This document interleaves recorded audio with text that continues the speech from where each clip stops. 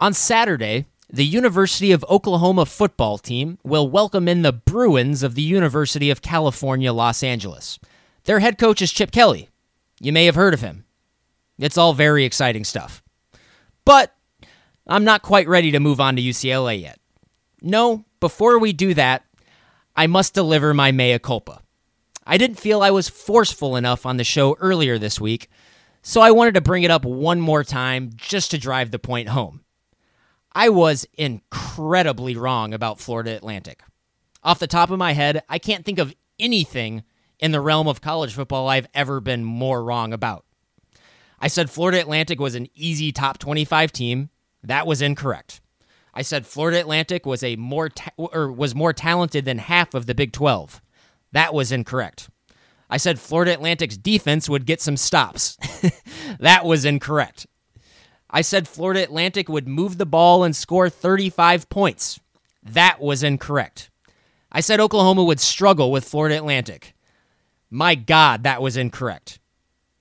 Here at West of Everest, we really value the intelligence of our audience.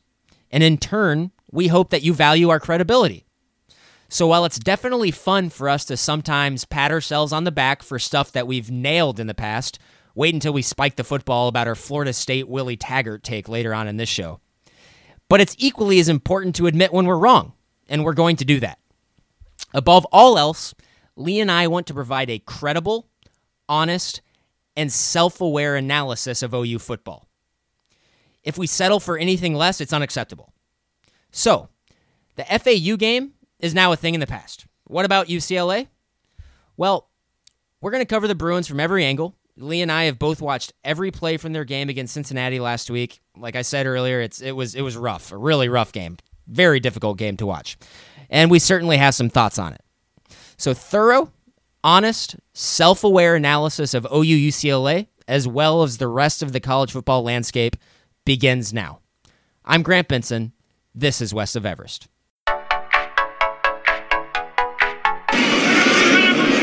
He's trying to get that gunner over the right. It cannot. Here he comes now. Can he get it? Perkins slips. Got it. Perkins for the record. Breaks free. Looking for the third touchdown. Down the sideline. Antonio Perkins. 3 punt return touchdowns and a new NCAA record. You knew it was going to be Antonio Perkins welcoming us into the show today.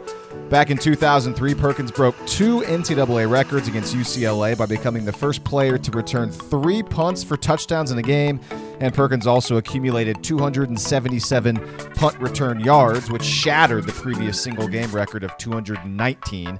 The Sooners crushed the Bruins that September day, 59-24. Hey everyone, once again, welcome to the show. I'm Lee Benson. You heard my brother Grant at the top with his opening take. Next up for the Sooners is a home matchup this Saturday against Chip Kelly's UCLA Bruins. For the second week in a row, a high-level offensive head coach makes his way to Norman. But what do we make of Chip Kelly's offense at UCLA?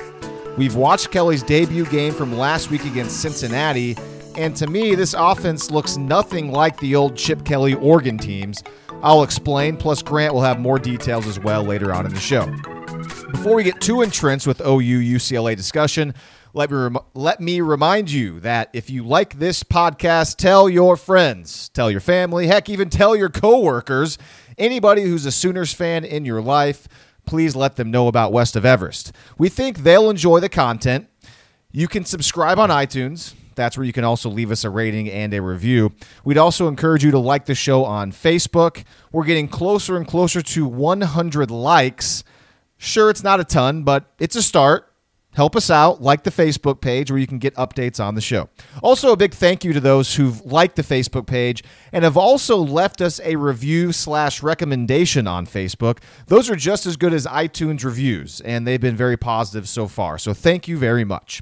If you're on Twitter, you can follow Grant and I there. I'm at Lee Benson News 9. Grant is at Grant Benson 25, at Grant Benson 25. And if you like email, you can hit us up. The email address is westofeverest@gmail.com. All right, time to bring back Grant. And we start with the news that Addison Gumbs is transferring out of the Oklahoma program. We're recording this on Wednesday night. The news broke Wednesday afternoon, so just a few hours ago. I don't have a whole lot to say about this. Oklahoma cited personal reasons for the transfer. Gums wasn't going to play this season anyways because of that knee injury he sustained last Friday. Maybe he didn't want to sit around in Norman with that injury, rehabbing for all this time, and he decided that he wanted to make a change, go home, and kind of rethink his future. Anyways, Addison Gums is transferring from the program. Grant, what are your thoughts on Gums leaving?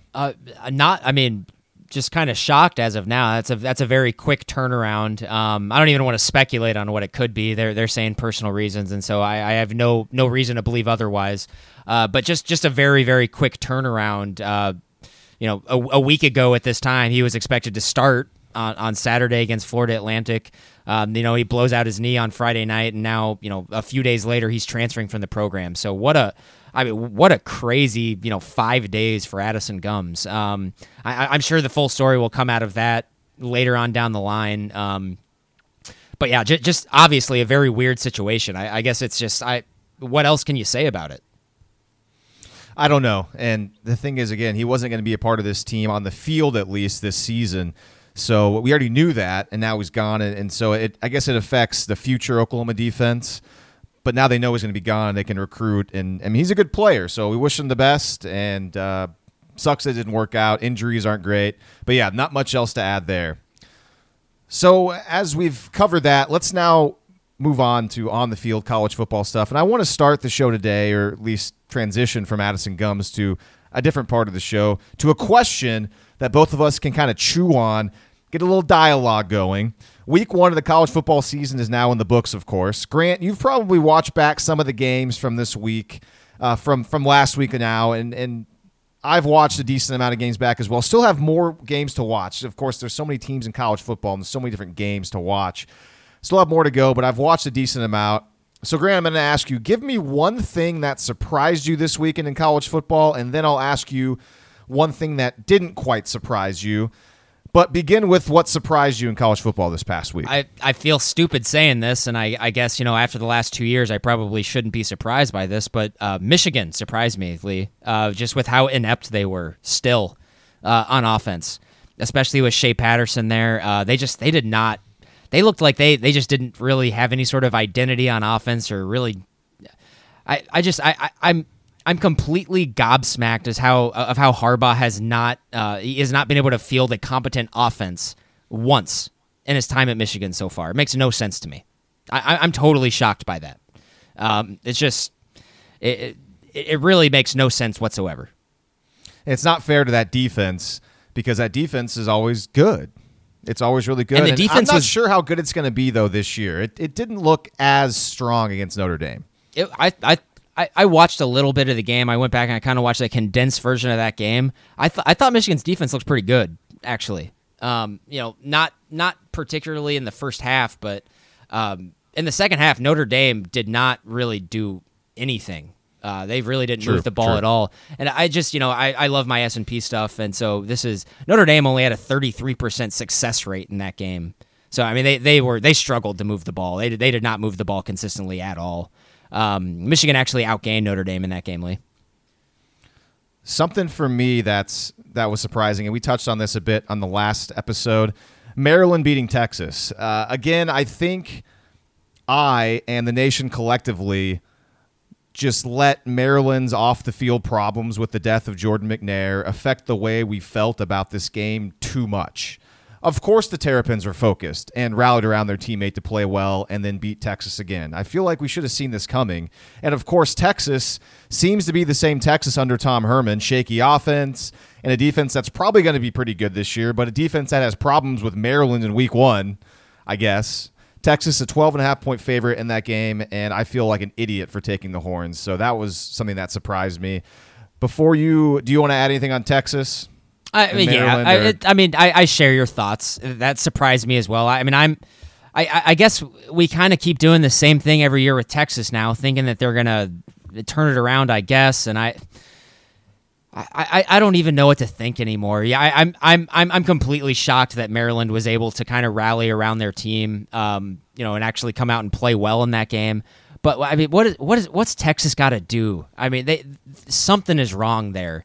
And I don't think it's as much of a mystery as we think. I mean, for the last decade they've been borderline bad to atrocious on the offensive line and at quarterback. So I mean that's basically what it is. But at the same time, Lee, I mean they have no weapons in the backfield whatsoever. Their running backs are awful, are like bad, awful. And you look at Oklahoma and Oklahoma State, the two biggest schools in this state where I am in Oklahoma, and they just have. I mean, they're 4 and 5 deep at running back. It's incredible. Yeah, and so and I guess to add another, if we're gonna or to move on from Texas, I suppose if we want to kind of go more into deep college football, a big surprise was BYU beating Arizona as handily as they did. I thought was pretty surprising. Also, pretty surprising that Kevin Sumlin at Arizona wants to make Khalil Tate into a pocket passer. That's some galaxy brain stuff right there. Like, I mean, I don't. That's one of the games I still have not watched yet, and I'm curious to see how Khalil Tate and someone's offense looks. So yeah, I haven't seen that yet, so I can't really comment on it. But I was surprised by that score for sure. Yeah, but other than that, there's just a lot of there was a lot of games this past week that just really weren't games at all. I mean, Alabama obviously comes to mind, and Ohio State put damn near 80 points on Oregon State. Just a lot of like I said, I really think there's a clear demarcation line. There's 7 or 8 teams in the country that are just a lot better than everyone else. This might be kind of a season where not a whole lot of fireworks happen. This might be a season where kind of the top 10 sort of just rules everybody. It wouldn't surprise me. We've had seasons like that before. All right, let's try to save some of this stuff for later in the show because obviously everyone listening wants to hear about OU. So let's do something not surprising, and I have a feeling that maybe your thing is going to be the same as my thing. So I'll start, and this might be the chance that we both, and you mentioned it in your opening take, are going to spike the football. My not surprising thing is Florida State losing to Virginia Tech. Is that the same as your not surprising thing, or did you have something different? Yeah, that was it for sure. And it kind of went exactly how I envisioned it. If Florida State was going to lose too. How was that? Just really sloppy on offense. Maybe not as turnover heavy as it actually was. But I anticipated them struggling on offense if that was going to be it. And they obviously did. Was it Virginia Tech had like 14 tackles for loss? That's 14 plays right there where you're going backwards. So I mean, it's really hard to win if that's going to happen. And Willie Taggart's supposed to be this genius offensive guy, and that offense looked terrible. And the moment just looked too big for him. I mean, the biggest error in the game was when Florida State looked like they scored a touchdown to cut that Vatek lead to 10-7 in the first half, but the officials ruled the player down. And the replays showed that the player's knee wasn't down, and he was kind of falling on the defender into the end zone. So it should have been a touchdown. And, yeah, the replay officials should have stopped the game to review it, so it's kind of puzzling that they didn't stop it, which, again, I was surprised. However, though, you have the opportunity as the head coach, Willie Taggart, you can call a timeout and ask for a review, and then if you get the review correct, then you get your timeout back. So for whatever reason, they went up to the line really quickly, and I guess I know what they were doing. They're thinking, well, we're at the 1-yard line. Even if he did score there, we should be able to punch it in anyways. It's from a yard out. Let's just go fast and catch him off guard and score. Ended up backfiring. They false started, went back to the 6-yard line, had to kick a field goal instead of getting a touchdown. And that was a huge blunder. And there was another issue later in the game where weird play calls and Florida State turned it over. And every time they cut over to Willie Taggart, he just looked like he was kind of staring out into space and wasn't really in control of anything and was kind of like, okay, well, whatever. And there was even one shot of him with his hands up over his head in that surrender cobra thing you always see on Twitter and social media, that when people know that the game is over and they're sad about their team losing. And he had Willie Taggart doing that on the sideline. So he just looked like he was very much overwhelmed. Sure, it's tough to have your first game be against Virginia Tech, a very good defense in a conference game. But, man, they were at home, under the lights, a touchdown favorite, and Florida State looked terrible. Yeah, they did not look ready to play, which is exactly what you would expect, from a program that's coached by a bad coach. He's a bad coach. Yeah, he's never a below average coach. Yeah, and so he might be bad coach. He's below average. He might be bad. Yeah, thank you. I do have one more thing that wasn't surprising. It has more of a Big 12 flair. And you'll like this, Lee. You'll agree with me on this one. Texas Tech's defense being terrible. Not surprising. Another game I haven't watched back yet, but yeah, I'm going to check that one out. Well, they gave up damn near 9 yards per play to Ole Miss. So Texas Tech had like 3 members of their secondary on the All Big 12 team. Come on, guys. Get out of here. Get out of here with that. I didn't vote any of them to the All Big 12 team when I was doing my ballot. 0 of them because they play for Texas Tech and they're not good. Yeah, was that Ole Miss Texas Tech game from a gambling perspective? Was that maybe the easiest money ever? Texas Tech was favored in that game. Yeah, Texas Tech was a 2-point favorite. I jumped on. We both did. We both jumped on Ole Miss, and cruise to an easy victory. Yeah, that one was easy. Yeah, Ole Miss scored literally 15 seconds into the game too. It was over right from the beginning. Hilarious. And there's some people out there though that were on Tech. I listened to a gambling podcast for college football, and one of the sharps on there, and I'm going to do air quotes with that. He was on Texas Tech. And it makes you say, I mean, yeah, anybody can be a sports bettor, but man, there's not much of an exact science to it. All right, Grant, let's jump into UCLA. We're going to go over both sides of the football, and it makes sense to begin with the Bruins offense because, well, Chip Kelly is in Westwood now, and that's incredibly interesting. As a 16.5-point favorite last Saturday, UCLA lost to Cincinnati 26-17. I was on the Bruins, didn't know much at all about either team. Basically, I was just backing Chip Kelly, and I got burned. Grant and I have both watched that game, as we've talked about a couple times on the show already. Grant did at least. So basically, we watched the game, so all of you didn't have to watch it. And I'll be honest, it was a snoozer. It was a hard watch. This UCLA offense under Chip Kelly looked nothing like the Chip Kelly Oregon offenses. That's my main takeaway from week 1. When you think of the Oregon offenses under Kelly from the mid to late 2000s until 2012, what comes to mind in your head? You think fast, up-tempo, explosive plays, quarterbacks who can run the football and also can throw the ball a little bit too when they need to. Lots of points being scored. That's what you think of, right? Well, that's not at all what I saw from UCLA on Saturday against the Bearcats. UCLA very rarely used that tempo. And I'm not an expert on how Kelly transitioned to the NFL with his offense, but I've read that the NFL's rules didn't quite allow him to go as fast as he wanted to. And sure, Philly's offense at first was more up-tempo than everybody else in the NFL, and Kelly did have success in his first 2 years going 10-6 both times, but after that, he struggled, got fired, and then struggled with the 49ers before getting fired again.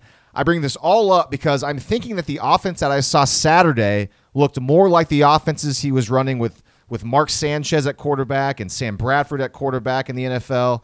Not a lot of tempo, very little of the quarterbacks keeping the ball and running the ball. So, Grant, what are your initial takeaways from this Chip Kelly UCLA offense? Well, Lee, the first thing that stands out when you watch the game is just how awful they are on the offensive line. And I said this to you almost instantly when I started watching the game. They might be worse than Florida Atlantic on the offensive line, and that is not hyperbole. They are bad on the offensive line. It's not surprising. They got a lot of youth there, and they were bad on the offensive line last year and lost a lot of guys. So I think they're starting a true freshman at center, and their right guard I saw just got beat constantly. So we might have a very similar instance, with the game on hand this week. There's going to be a lot of Sooners defensive linemen in the backfield in this game on Saturday. It's this offensive line for UCLA is going to be completely overmatched. I'm looking at an article from a UCLA fan website. It looks like to be an SB Nation UCLA site, and they're grading every single position group from that Cincinnati game, and the offensive line grade that is on this article is an F. So what you saw on tape is exactly what somebody that follows UCLA very closely saw as well. A very bad showing by the offensive line. So that definitely bodes well for an Oklahoma defensive line who played a very solid game against Florida Atlantic on Saturday, and perhaps will go up against an offensive line either just as bad as FAU's or potentially even worse than the Owls. And what was the thing last week that we were talking about? Oklahoma was going up against an FAU offensive line that had to replace 3 starters from last year. And we thought that was going to be a nice advantage for OU. and it seems like that same advantage is there this time around against UCLA. That offense against Cincinnati, just 306 total yards of offense, and that's the kind of number that you would routinely see a Chip Kelly Oregon team put up maybe in one half of football when the game would be over with, and they'd be sitting their starters by halftime or early in the third quarter. The Bruins only averaged 4.5 yards per play. And Grant, you take away a 74-yard touchdown run by a track star running back they've got, and UCLA gained just 70 yards on 30 carries, which is a 2.3 average. It's just a very punchless offense by Chip Kelly, and I was just stunned. The main thing, let's talk about this. The main thing that I was stunned by, I thought there'd be a lot of tempo. There wasn't any tempo. They ran tempo, Grant, and I wrote it down. Wilton Speight was in the game for about a quarter and a half. With Wilton Speight, the former Michigan quarterback, they ran tempo just 2 times. And then Dorian Thompson-Robinson came in when Speight injured his back, and Dorian Thompson-Robinson played about 2.5 quarters roughly. And with this guy, a true freshman quarterback who's mobile, they ran tempo 2 times. So 4 times all game, they actually went up to the line quickly and snapped the ball quickly. I was shocked by that. Were you? Yeah, I was, because that's pretty much all I'm expecting from Chip Kelly. I figured, that'd be a cinch for him, in his very first year to add, to UCLA's offense. I figured, he can at least add that, and that doesn't seem to be the case at all, unless he's saving something for Oklahoma, which doesn't do you any good at all if you're losing to Cincinnati. So I don't know. I'm sure they have their reasons for it. I'm sure Chip Kelly would like to go hyperspeed fast. I'm sure there's some elements in there of, it's a new offense. He's only been there for 6 months. Maybe it takes a while for people to learn the offense and people to get used to it. Maybe they're trying to protect their defense. There's probably a lot to go, that goes into it, Lee. But I mean, the takeaway from what I've seen of UCLA, and this is all we can go off of, is that one game. UCLA is not good. They're not a good football team. And it surprised me how inept they were on offense. They looked confused. It looked like a lot of people who were playing their first college football games, to be honest with you. One of those players playing his first game was true freshman Casimir Allen, and he's that running back, number 19, the track star. And I say that because I guess he was a standout 100-meter high school athlete, and he had a long 74-yard touchdown, the one explosive play of the entire game by UCLA. Take away that, and that offense, I think the longest play of the game from UCLA's offense outside of, a 74-yard run, the longest pass play they had was 16 yards. They weren't a threat at all to throw the ball down the field against Cincinnati. And didn't even really try either. So it makes me, you brought up a little thing a second ago, are they saving things for Oklahoma? It's a good question, because was Chip Kelly thinking, we're going to go vanilla in game 1, get my guys some reps, I don't want to show too many things, and go out and try to shock the college football world and beat Oklahoma with a totally different kind of offensive system, something that's more Chip Kelly-like, where maybe he's going to go out there, be more up-tempo, try to take those deep shots like he used to. I just don't know, though, if he has the personnel to, even if he wants to do that, make it an effective way of getting through the Oklahoma defense. That's a good question. Yeah, Chip Kelly is a guy who is, going into that game this past Saturday, I think was something ridiculous like 48-7 in college. I think the guy knows what he's doing. He knows what he has on the offensive line. He knows his offensive line is atrocious. So I really don't know. I think a lot of it is probably Chip Kelly knows that they're going to have to take their licks this year, I think. And so the reason why I was on them last weekend is I was thinking Chip Kelly, and plus, UCLA has recruited fairly well, under Jim Mora, and I figured, hey, there's still some good players there, some good athletes there for Chip Kelly to take advantage of. Lee, especially on offense, that true freshman Casimir Allen was the only threat I saw on their offense. He's the only guy that OU should be slightly concerned about. Would you agree? Yeah.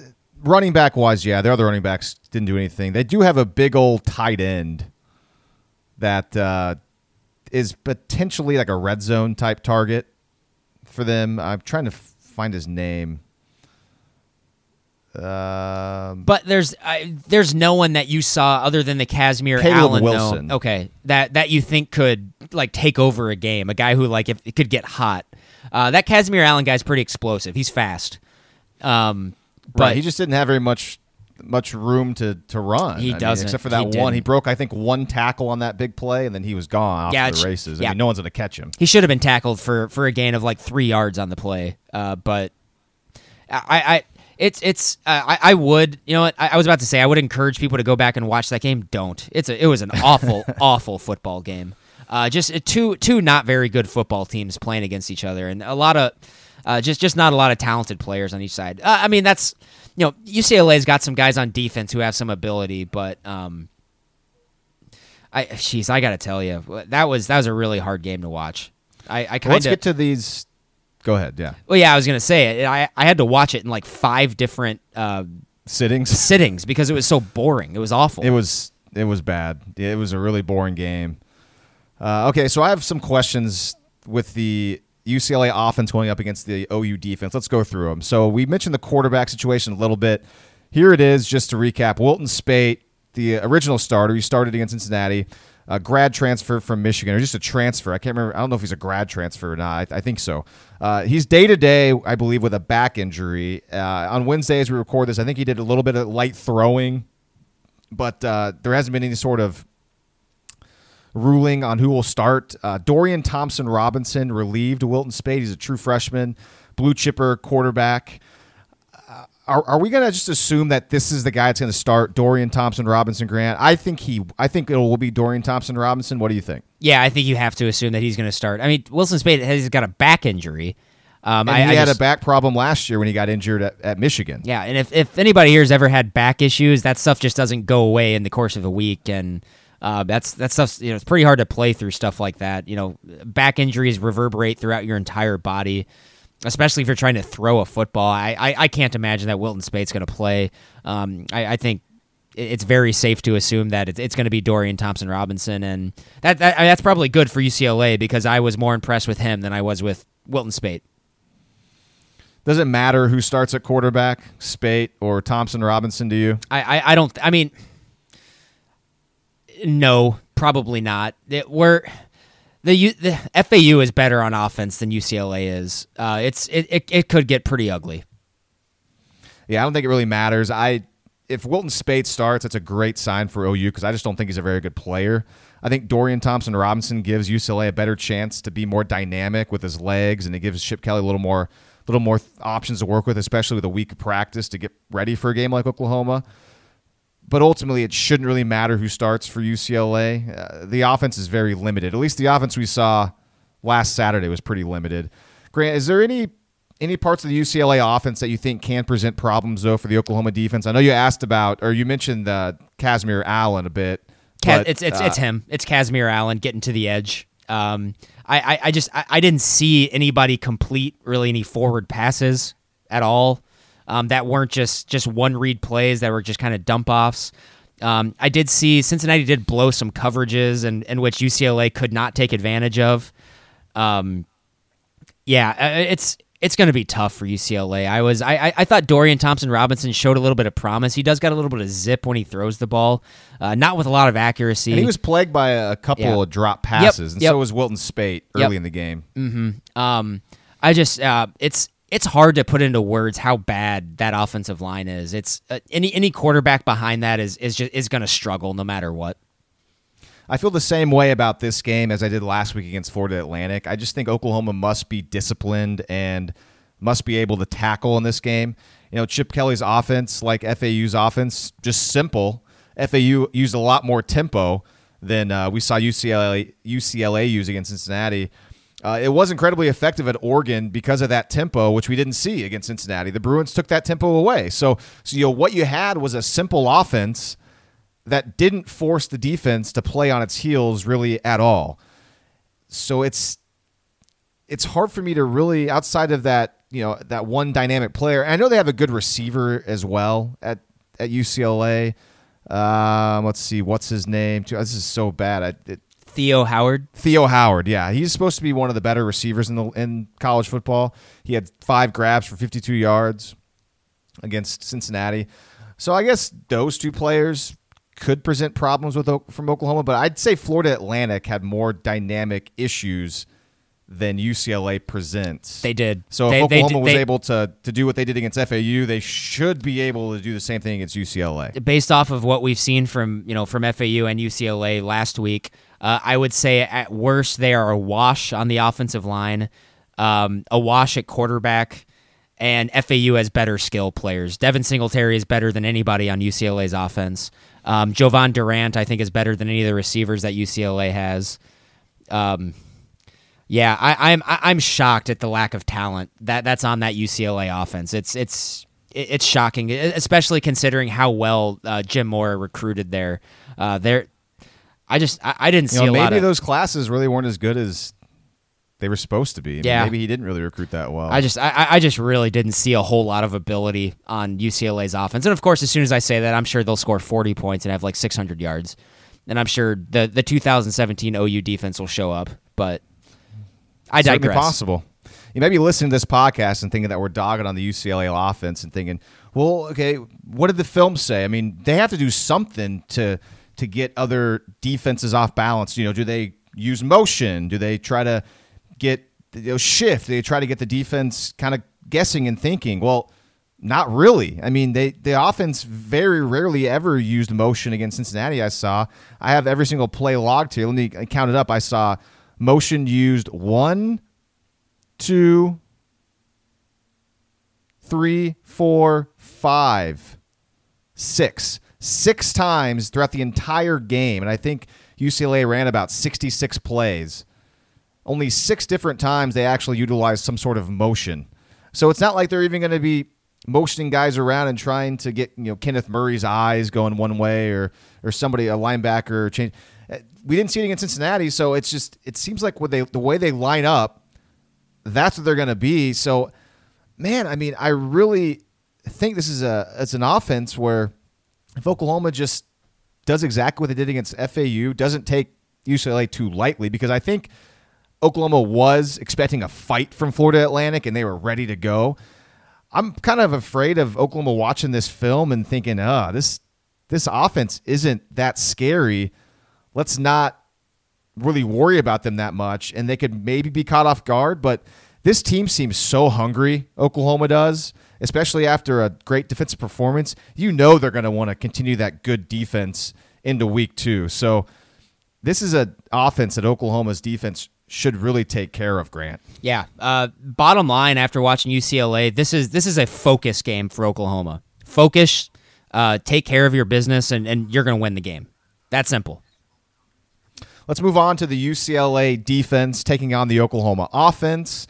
And the Bruins defense last season, atrocious. UCLA allowed 6.1 yards per play, which was 101st in the nation, and allowed 5.8 yards per rush, which is almost dead last in college football, 127th out of 130 teams. On Saturday, this past Saturday against Cincinnati, UCLA, though, only allowed 3.8 yards per rush against the Bearcats. So, Grant, is this UCLA defense better than it was last year? Yeah, I think so. And so I really don't think their defense played that poorly against Cincinnati. There are definitely some moments where their defensive front got blown off the ball, but they really do have some guys with ability on their defense, and I'm mostly thinking of their outside linebackers. What's his name? Yeah, Keyshawn Lucier South kind of flashed for me. Just has his athleticism. I thought he looked pretty good. And I do kind of like the aggressiveness they have in the front 7 of their defense. I don't know if it's going to make a huge difference against the Oklahoma offensive line, but you could tell they were doing a lot of stuff in there to try to get linebackers into the backfield, at least. And so, I mean, Cincinnati only averaged 4 yards per play in the game, and so that's good for UCLA. Yeah, I'd say the easy answer to this question is yes, the defense is better than last year, and there's 2 reasons for that, I would say. Number 1, experience. According to your guy, Bill Connolly, UCLA has 22 defenders returning this year who averaged about 1 tackle per game, And the other reason why I think this defense is better is new defensive coordinator Jerry Azzinaro. He's worked with Chip Kelly before in Oregon, Philadelphia, and San Francisco. He runs a 3-4. And against Cincinnati, the Bruins defense looked like it wanted to be pretty darn aggressive, at least in the first half. Although that aggressiveness did seem to drop off after halftime for some reason. Did you notice that too, Grant, watching the game? Because I thought UCLA's defense in the first quarter was super aggressive and was bringing guys and bringing the house. And they were bringing as the game guys. Went on after halftime, they kind of played soft zone a lot. Yeah, in the first half, they really were aggressive. They were trying to disguise their looks too up front, and I thought. I love that stuff. I think it's a great way to free up defenders into the backfield. And if they do that against OU, they'll make some plays. They'll probably make some plays if they're going to play like that. But yeah, I did see way too many times they have a really young and small defensive line, and that does not bode well going up against Bobby Evans and Ben Powers and Drew Samia. They got their work cut out for them, that's for sure. And I saw a stat that ESPN flashed on the screen during the game. Speaking of that defensive line, all of the backups on that defensive line, every single one of them are true freshmen. And as the defense as a whole, 9 of 11 backup defensive players on the depth chart are freshmen as well. So the depth isn't quite there as far as experience goes. I mean, everyone starting for the most part has some experience, but after the starters, there's a lot of green players on this UCLA defense, which we saw Oklahoma on Saturday. Sure, had some new freshman players, and heck, I mean, 2 of the guys were some of the best players on the field, Ronnie Perkins and Buki. But outside of that, though, Oklahoma showed they had plenty of depth on the defensive line and also, of course, in the secondary. Not so sure that UCLA has that kind of quality depth that Oklahoma did, so something to definitely look out for as well. Yeah, it makes me wonder if they're going to use tempo a lot on Saturday. At least that would be in the back of my mind. I'm not sure if it's necessary, but that makes me wonder if they're really going to try to go fast on Saturday just to wear UCLA out. That's probably a pretty easy way just to kind of punch them out right there. Any glaring weaknesses? Hold on, let me restart that. Anything you saw in film from UCLA's defense that could present problems for Oklahoma's offense? Yeah, I mean, just the aggressiveness up front. I mean, they're like, especially in the first half, they're very aggressive with their blitzes and trying to disguise who's coming and whatnot. And so I can certainly see them making some plays. Maybe shooting the gap on one of those counter tray plays. I can certainly see them making some plays. That would be the only thing. One thing that I did notice is I saw, I definitely saw some missed tackles. From UCLA, which I know was a huge problem for them last year. That has not been corrected enough. I thought Cincinnati did a much better job in the second half of that game running the ball between the tackles. UCLA seemed to get tired a little bit, and that's when the tackling sort of went off as well. Yeah, I mean, this is a tall order for UCLA. There's a very, very legitimate reason why they're 30-point underdogs. Yeah, I think the aggressiveness too, just let's say Oklahoma is in a scenario where, it is third down. And I really noticed that UCLA was pretty good at disguising coverages, especially when they're going to bring the blitz.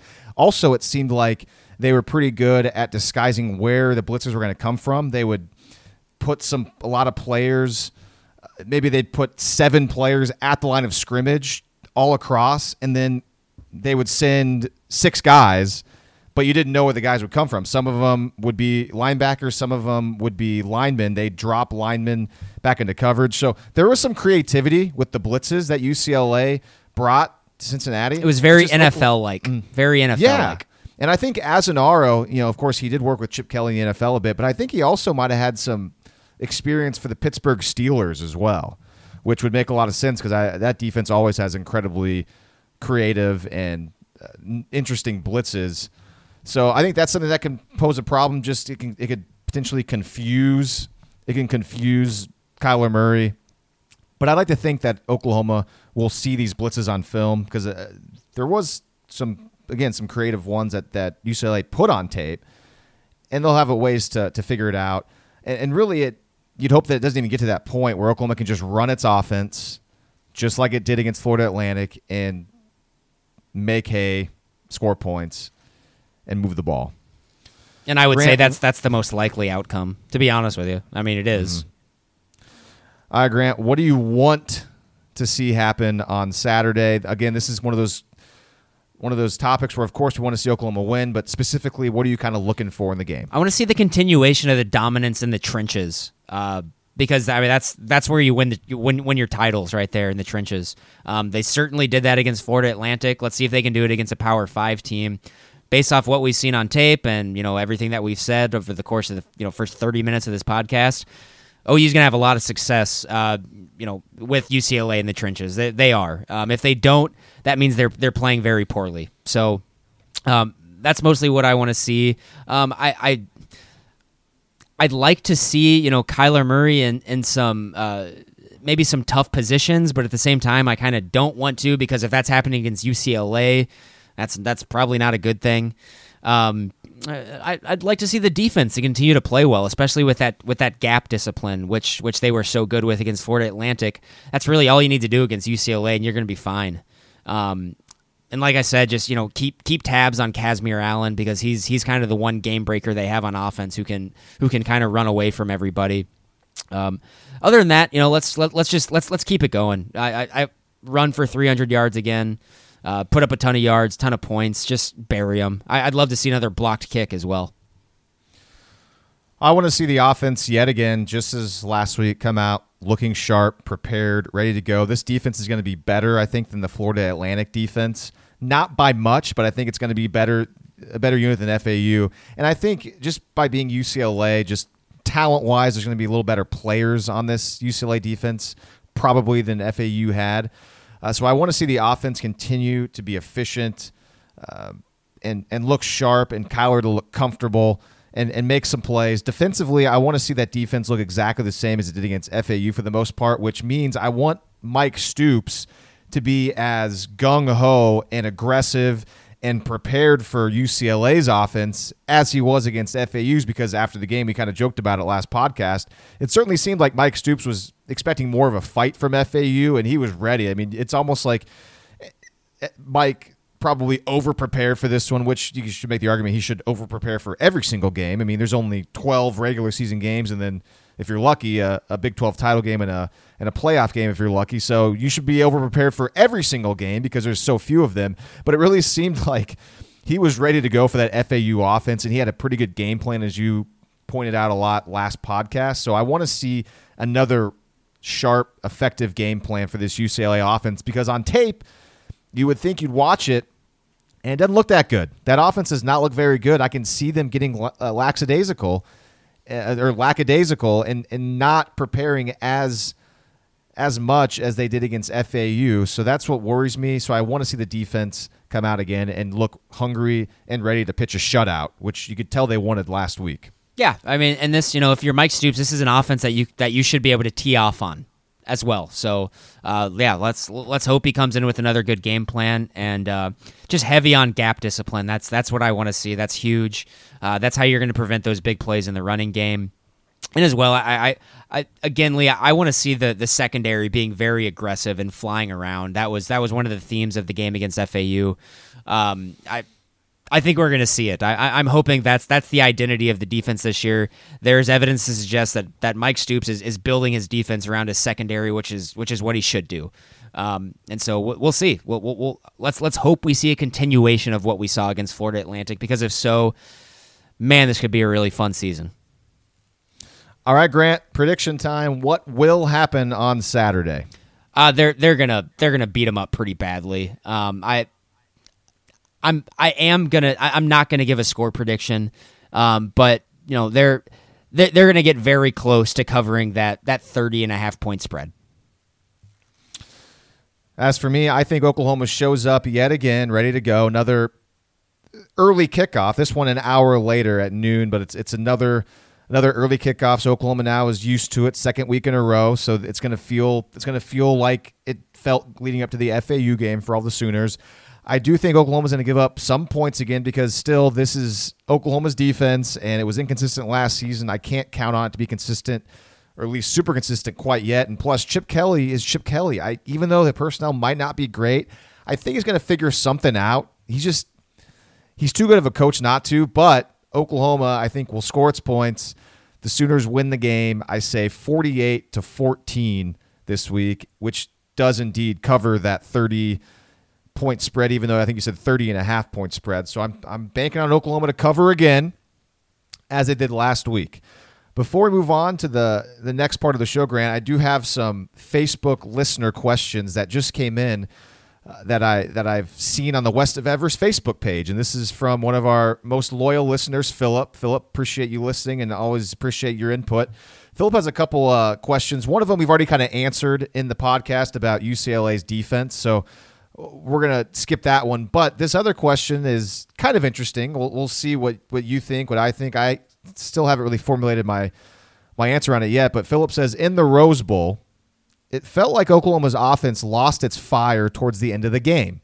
Could early victories like Florida Atlantic and potentially UCLA set up our offense to not have enough stamina at the end of the year? I'm trying to understand what Philip means by this question. I don't know if he means like the offense having so much success early in games, so they're not playing a full game, that later on in the year when they actually do have to play full games against better teams, will they not be used to it? Will they not be ready to play a full 4 quarters? Could that hurt Oklahoma? That's what he's asking. Okay, yeah. So I'd say I'm not too worried about it because last year Oklahoma did this a lot as well. And sure, you mentioned Georgia, so that's your reasoning because, yeah, Oklahoma's offense certainly after halftime against Georgia was not great. I think that had a lot more to do with Georgia's defense just adjusting and playing very well and challenging Oklahoma, and Oklahoma going away from tempo and not adjusting themselves. I don't think it had anything to do really with Oklahoma's early season and mid-season blowouts of certain teams. So I would say that I wouldn't worry about that at all, Philip. Grant, what do you think? Well, I mean, I think he's basically asking, how is a team going to react in crunch time at the end of the season if they're in a bunch of blowouts? Hey, we saw this with Alabama 2 years ago when they were all of a sudden in a really close game with Clemson in the national title game, and they kind of, they lost, so I guess I see what he's saying. I guess, that's something that I'm generally not going to worry about until you're actually in the moment. But no, man, I want to see as many points as possible. Freaking hang half 100 on everybody. I don't care, and do it as quickly as possible. I'm dead serious. Just bury everybody. I want them to score as quickly as humanly possible and as much as humanly possible, as early in the game as humanly possible. And I just thought of one other thing, too, is I was listening back to our last podcast, and there was a couple things where we were talking, and then we didn't know the answer to, and we said, hey, we'll talk about that later, we'll table that. Well, one of them was the West Virginia OU game from last year, Grant. You wanted to see if the offense was similar or better than that game. So 650 total yards by Oklahoma, 10.5 yards per play against FAU. Looking back at that West Virginia game from last year, because you mentioned that was what Oklahoma's most efficient or best offensive performance in school history. What was the wording on it? It was the most prolific first half ever, or like the most efficient. It was the highest, is the most yards per play in a first half ever, or in a half ever for Oklahoma. Oh, it was by half. Okay, well. That is a little more difficult to look up. I was going to try to do it on the fly right here because I have the entire game stats as far as yards per play goes. Let's see, 35. Oh, man, Oklahoma only ran 54 plays in that game. And okay, so the West Virginia game on a yards per play basis was way better. Okay. OU averaged almost 12 yards per play against West Virginia. Yeah, that game was hilarious. They literally, oh my God. That game was about as close to like a video game as you can get. Yeah. All right, Big 12 games to watch in week 2. We hope you enjoyed the UCLA talk. Actually, before that, I know I keep saying before. Again, you listeners just heard Grant and I go on for about half an hour-ish about Oklahoma UCLA, and we basically dogged the Bruins for half an hour. That's what we saw on tape against Cincinnati. We're being serious. I mean, we're being honest. That's what we saw on tape. UCLA, they don't look very good, man. It's a team that's not good. And heck, they could come out and look totally different on Saturday, but trust us, if you haven't seen that UCLA-Cincinnati game, not just UCLA, but Cincinnati. Cincinnati's not very good either. Their offense was brutal. They couldn't stretch the field at all. Let's just say Oklahoma's offense will be able to stretch the field against UCLA's defense. They have no idea what they're going to see or what they're I guess going to get from Oklahoma. I said it a lot last year, Grant. Defenses might think that they're prepared for Oklahoma, but until they actually get on the field and see how it goes. And granted, that was with Baker Mayfield. Baker Mayfield's the best college quarterback ever, so it might be a little different this year. But once you get on the field, you're not going to be prepared for Oklahoma's offense because they come out and they hit you in the mouth with how explosive the Sooners are. Cincinnati wasn't explosive at all against that UCLA defense, so that's something to look out for. I just wanted to bring that up because, again, I know you've said it a lot. If something weird happens and UCLA is competitive in this game, that'll be incredibly fluky. That will come out of nowhere. That Oklahoma played a terrible game, and it was something that we could never prepare for, right? Yeah, if UCLA comes out and looks formidable in this game, it's coming out of absolutely nowhere. So I just wanted to make that clear before we move on to the Big 12 games to watch in Week 2, which is where we are now. We've got 5 games to talk about here. Saturday, 11 a.m., Mississippi State at Kansas State. The Wildcats almost lost to South Dakota. The Bulldogs are almost a 10-point road favorite over Kansas State. I haven't seen either of these teams play, so I don't have anything intelligent to say about what's going to happen in this game yet. I still got to watch the tape. I just know that Kansas State almost losing to an FCS team in Week 1 doesn't look good for the Big 12. And even though Mississippi State's on the road and almost a 10-point it's at the same time, though, it's SEC versus Big 12, but I just don't think Kansas State's going to be very good this year anyways. So I'm probably leaning towards laying and swallowing those points, even though I'm probably going to regret it when Kansas State comes out and plays with Mississippi State and keeps it close because that's what Bill Snyder does. But I don't have a whole lot of thoughts on this game. Grant, do you? Well, I mean, my gut originally said Mississippi State's going to go out and kind of run them off the field, and then, of course, my head took over and said, oh, well, that means this is a perfect Kansas State upset pick then. I don't know. On paper, Mississippi State's a lot better team, a much better team. If Kansas State wins this game, it's because they Kansas Stated them to death. I don't really know what else to say. Kansas State almost lost to South Dakota last week, and if you're a veteran of this pod and you've been listening to it a long time, you know my opinions on Kansas State. It's not a team that I respect incredibly highly at all because they just don't really have a lot of good players, and they never really have. They're incredibly well coached, and they got a lot of guys who are in the right position a lot. But if you punch them in the mouth, they're done. So we'll see if Mississippi State can do that. I said I had 5 Big 12 games to talk about. I can't count. I have 4, actually, so I just wanted to clarify that. The next one's a 4 o'clock kick on Saturday, Iowa State and Iowa. Let's save this one for later because I have this one in our picks segment, so we're going to pick this game later, so we'll punt this game to later in the podcast. The next one, you might think, why is this interesting to you? Well, I'll tell you why. South Alabama at Oklahoma State on Saturday night. Oklahoma State's nearly a 5-touchdown favorite. I want to watch Taylor Cornelius play again. He was very underwhelming against an FCS team on last Thursday against Missouri State.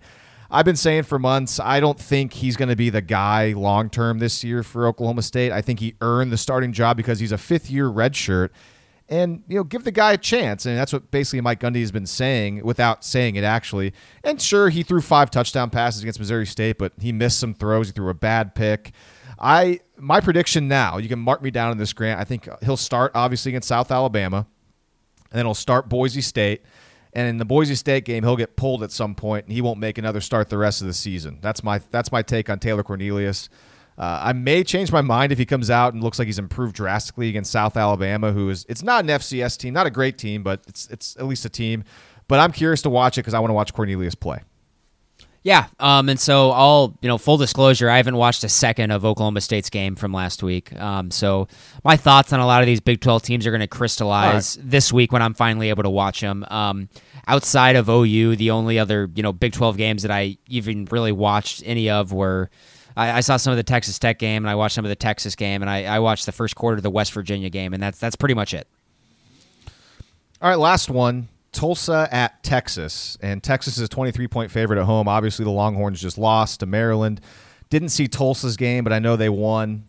So it's just the fact that Texas lost the first game, and now they're going to play a Tulsa team with Philip Montgomery, who had a bad season last year, but he can coach offense. Who knows? Maybe Tulsa will be able to keep this somewhat interesting. Although Texas usually beats up on the lower level teams like a Tulsa, so this might not. You mean be like that Kansas? Interesting.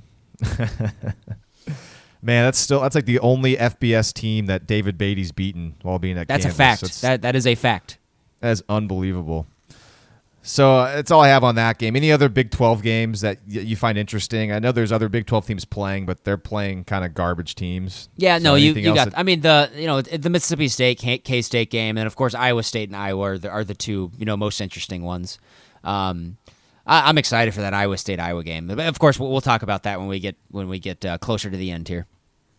Before we get to the rest of the games to watch this week in college football, plus our Week 2 picks against the spread, we got a new segment that we're going to insert into the pod right now that the football season is back, and we're going to call this Cross 'em Off. After each week of the season, Grant and I will present the teams who we think should be crossed off, meaning this team is not going to seriously contend for a national title. Now, obviously, we could do this with low-level schools like, I don't know, Kansas. You just mentioned Kansas, like a team like Rutgers. Sorry, Rutgers. And other bad teams in FBS and Power 5 conferences. But we're only going to count teams who have gotten a lot of off-season hype or teams maybe that are ranked or unbeaten. So teams that still technically have a chance to win a national championship. So with all of that, I'll begin. I'm going to go with 2 teams this week, and I'm not sure if we're going to have rules and how many teams you can insert. Maybe next week we'll decide maybe we should only do 1 team per week, or if there's no teams that need to be crossed off, we do 0 teams. I don't know the rules yet. We're kind of just shooting from the hip, but I'm going to go with 2 teams now, and these 2 teams, they have national title hopes this year. I guess technically they still both do, but after 1 week of college football, I'm going to say cross them off. Those teams actually played each other last week, and that's Michigan and Notre Dame. We'll start with Michigan. First off, of course, they're 0-1 now, so not great. The offense, still terrible, even with Shea Patterson in there. This tells me it's all Harbaugh and it's all his philosophy. Defenses are not challenged by Michigan.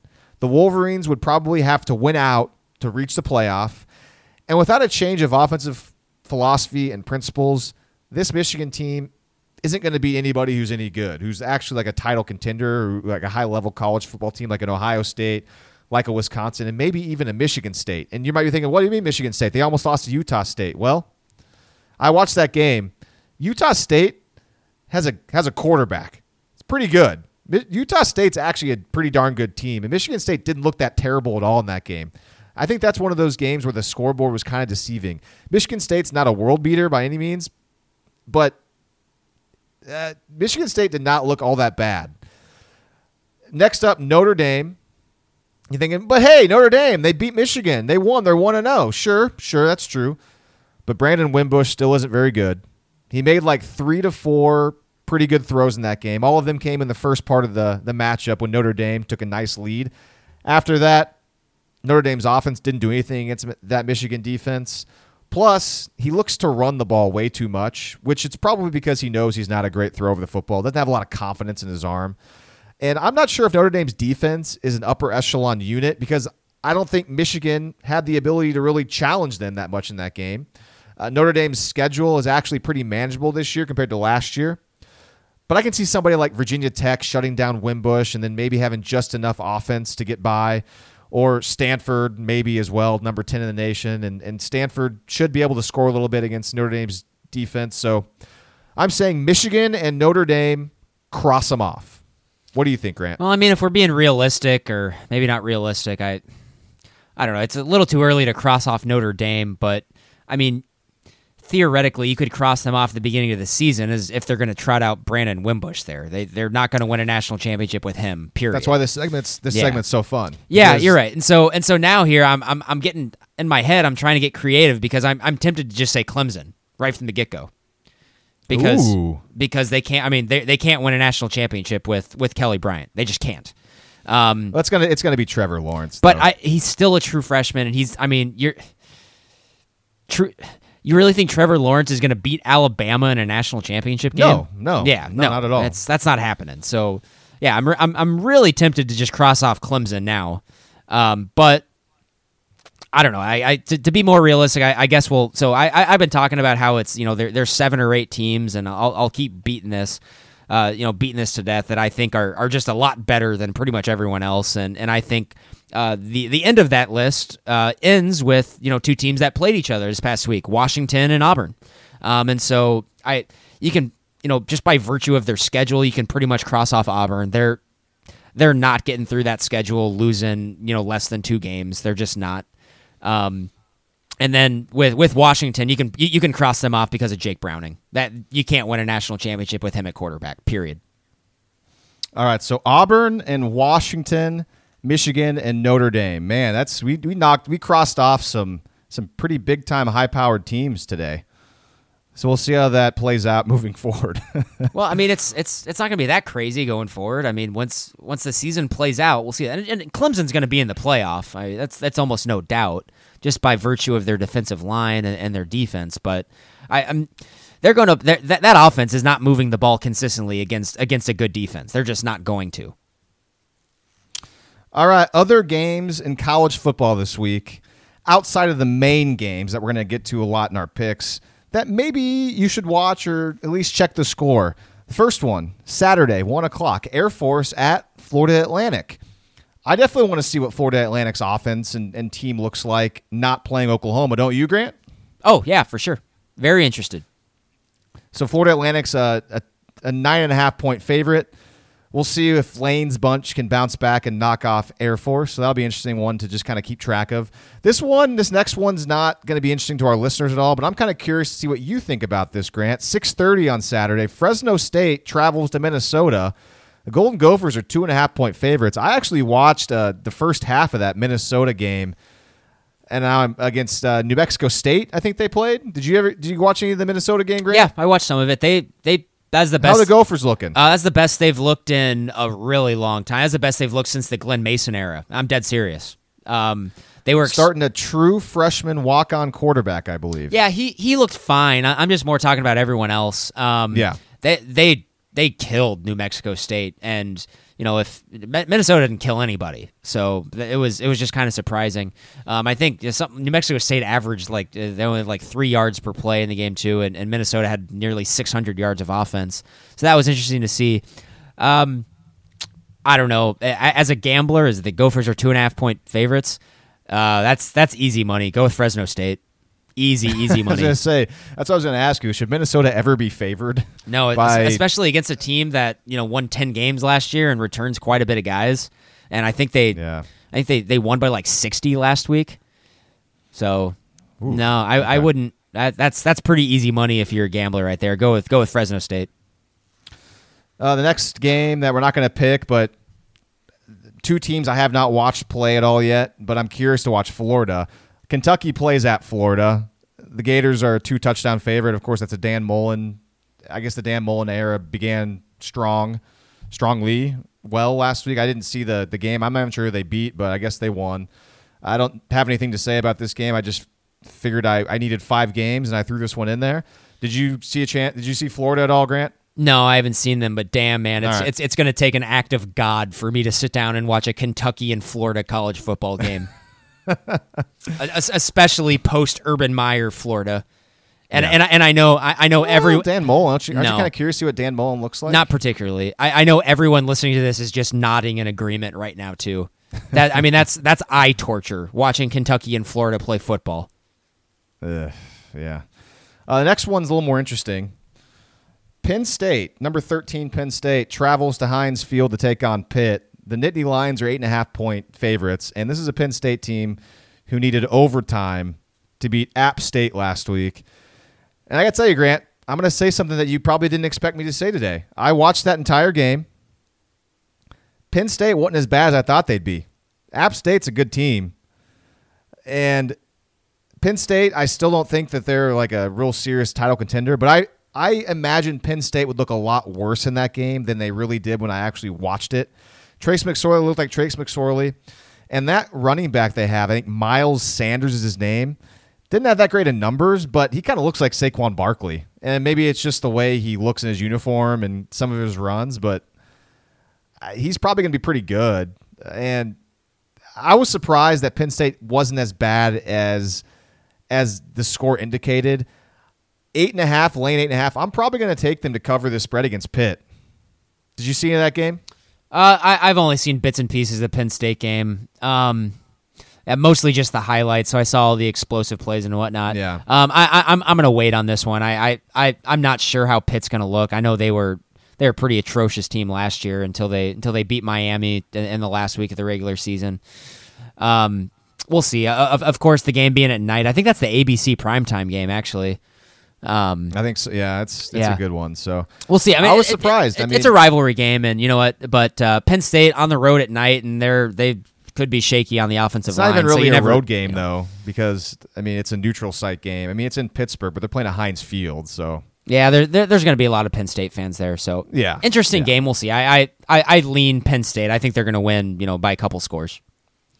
And another one, too, the last one of other games to watch. This is pretty intriguing. I've seen one of these teams play. I have not watched another one of these teams play. Michigan State goes to Arizona State. And, of course, the Sun Devils are coached by Herm Edwards now, and they blew out whoever they played last week. I watched Michigan State, and I mentioned them earlier in the podcast. Utah State's quarterback's pretty darn good. I mean, he looked better than some of the quarterbacks playing. He looked better than, Kelly Bryant to me. It's very easy to look better than Kelly Bryant. Okay, well, I'm just trying to think of, a team that is like a national title type contender, and he looked like he was confident. And I gotta say, the App State quarterback looked pretty good too, making his first, I think, ever start. So when you have good quarterback play, that's how you get teams to score points. That sounds so dumb. I mean, basically my point is that's why Michigan State and Penn State both almost lost. They went up against teams that actually had pretty solid quarterback play. I mean, we're talking converting third down and in nines and making good throws. I mean, tightly contested throws that you're like, wow, that's a nice play. I mean, so my point is Michigan State didn't look as bad either as that 7 points, final score. Again, haven't watched Arizona State play, but right now I tend to lean towards Michigan State, even laying the 6 points out in the desert. Any thoughts on this game? I have very similar opinions on Michigan State that I do on Kansas State. I'm not sure. I'm really not sure. Arizona State's a pretty explosive offense. Manny Wilkins is a pretty solid quarterback. I know they have N'Keal Harry, who everyone is who's probably going to be a first round pick in the NFL draft. I'm not sure. I lean Michigan State just because they've done it so many times. And this is, outside of Arizona State, I know they have an explosive passing game and they have some explosive players on offense, but other than that, it's Arizona State. So I'll lean Michigan State, but look at this one as certainly an upset possibility, just because Michigan State is not going to out-talent a lot of teams that they play. Right, yeah, and I think it's Brian Lewerke, Michigan State's quarterback. Lewerke, yeah. Go ahead. He's okay, but he was outplayed by the Utah State quarterback. I mean, the stats don't really show it, but eyeball test on the field, Utah State's quarterback just looked really calm, made some nice throws, and Lewerke's fine. He's not a world beater though. Yeah, I just it's so hard for me to pick Michigan State in any big game just because them showing up on the big stage against Alabama in the college football playoff and just getting run off the field. And that was the best Michigan State team of all time. They didn't belong anywhere near that playoff. And I generally feel the same way about them in any sort of elite college football company. They don't really belong. Finally, let's move on to our picks against the spread. And we got to run through this pretty quick because I got to go back to work. Last week, Grant, you beat me. You were 3-2 against the spread. I was 2-3 in the games we picked. I will say I'll make these picks for this podcast, obviously, and we'll stick to them. But moving forward, as I watch more tape and I get closer to the weekend, I might change my mind on a couple of things. But again, they're locked into the podcast. I won't say I changed it. So we'll start with a game that I forgot to put the line for this one. Georgia at South Carolina. I believe Georgia it's a 10-point spread, I think. Okay, so Georgia is favored by, is it 10? It's 10, yeah. All right, so Georgia's a 10-point favorite over South Carolina at South Carolina. Saw Georgia play. Of course, they played, I believe, Furman. Austin Peay. So Furman was Clemson. Sorry. Okay, so I saw, and they shut out Austin Peay. Didn't see South Carolina's game, so I'm kind of waiting to go back and watch South Carolina blow out Coastal Carolina. It's hard not to take Georgia because they look really good again. I'll take the better team by far, even though South Carolina's at home. I'll lay the points and take the Bulldogs. What are you going to go with? I'm taking Georgia. I just don't envision South Carolina consistently moving the ball, and I think Georgia's offense is really good. Jake Fromm's really good. I think South Carolina's probably going to be able to get some stops, but UGA, I almost said. Georgia's just going to throw too many playmakers at them. I'll take Georgia to win by like 17 or something like that. Give like a 34-17 type game. That looks close, but is never really all that close. Yeah, Fromm and the offense in that game looked really well. Looked really good. Justin Fields came in also and played. Georgia's other true freshman quarterback, blue chipper, 5-star. And he had good numbers, but I've never seen a quarterback check his first read and then so quickly pull it down and run the ball in my life, which shows me that he has a long way to go. He's not quite developed yet, which you'd expect that. It's his first game playing. It's just Fromm is just way more along as a quarterback right now, as he should be. So that was one interesting note in that game I noticed. Next one's intriguing. Colorado at Nebraska. Nebraska, of course, did not play last week because their game got canceled. The Cornhuskers are 5.5-point favorites. I was rolling with Scott Frost last week when I think they were like a 3-touchdown favorite over whoever they were going to play. Akron, I want to say. Now Nebraska's only a 5.5-point favorite at home against Colorado. I'm going to roll with Scott Frost. It's kind of the same way. I was backing Chip Kelly last week and it burned me. I think Scott Frost's a little hotter right now than Chip Kelly. I'll back him and think that they can at least beat Colorado by a touchdown. What do you think? I'm going to go with Colorado. I don't know. We haven't seen Nebraska play, and they're starting a true freshman at quarterback. Colorado played, destroyed Colorado State last week. I'm going to go with them. I have no idea what Nebraska has. All right. Iowa State at Iowa. The Hawkeyes are 4-point favorites in this game. Everyone that listens to this podcast all the time knows how much I like the Cyclones, so I'm going to stick with them and put my money where my mouth is and take Iowa State +4 over Iowa. And again, Iowa State, another one of those teams, didn't play last week, and they played like a half a quarter before their game got canceled, and I think they scored a touchdown, the Cyclones did. Even without any game action, I'm still going to ride with Iowa State over Iowa. No, I think they played like 30 seconds, and they scored on their first play, and then the game got called. Yeah. Wow. So they scored on like a 60-yard touchdown pass, and then the game got called. I'm going to take Iowa State just because I think this game is going to be so ugly, and it is. You know it's going to be. This game's going to be played in the 20s or the teens, and so, in a game that close, I'm always going to take the underdog, especially when it's a 4-point spread. So, Iowa State, I think they're experienced on defense. They're disciplined on defense. I think they're going to do a good job of containing Iowa. And then I'm excited to see David Montgomery. Same here. 2 more games left to pick. Probably the biggest game of the week.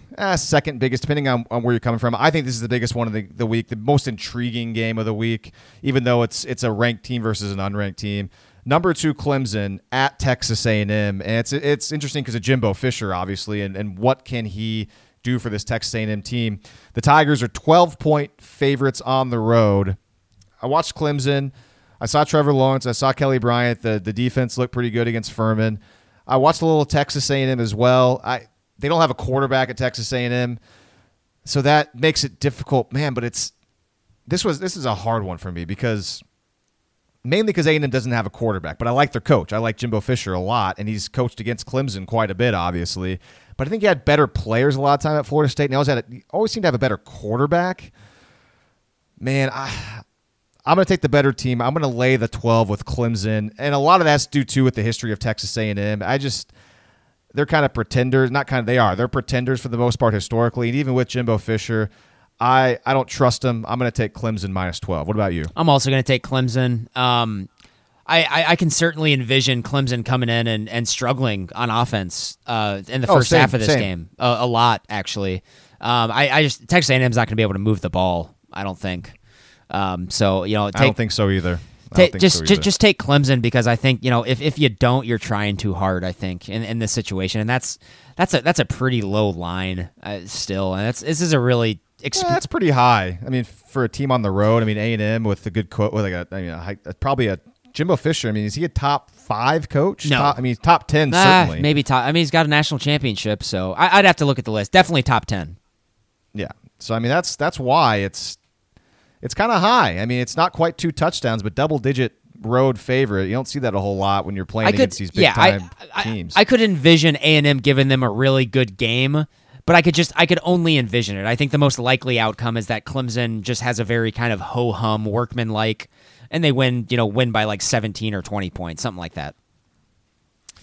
Finally, 2 ranked teams. I believe this is the only game Georgia and South Carolina is 2 ranked teams as well, but USC, who's 17th, at number 10 Stanford. Stanford's a 5-point favorite. Not going to even think about this one. I'm going to take Stanford -5 at home.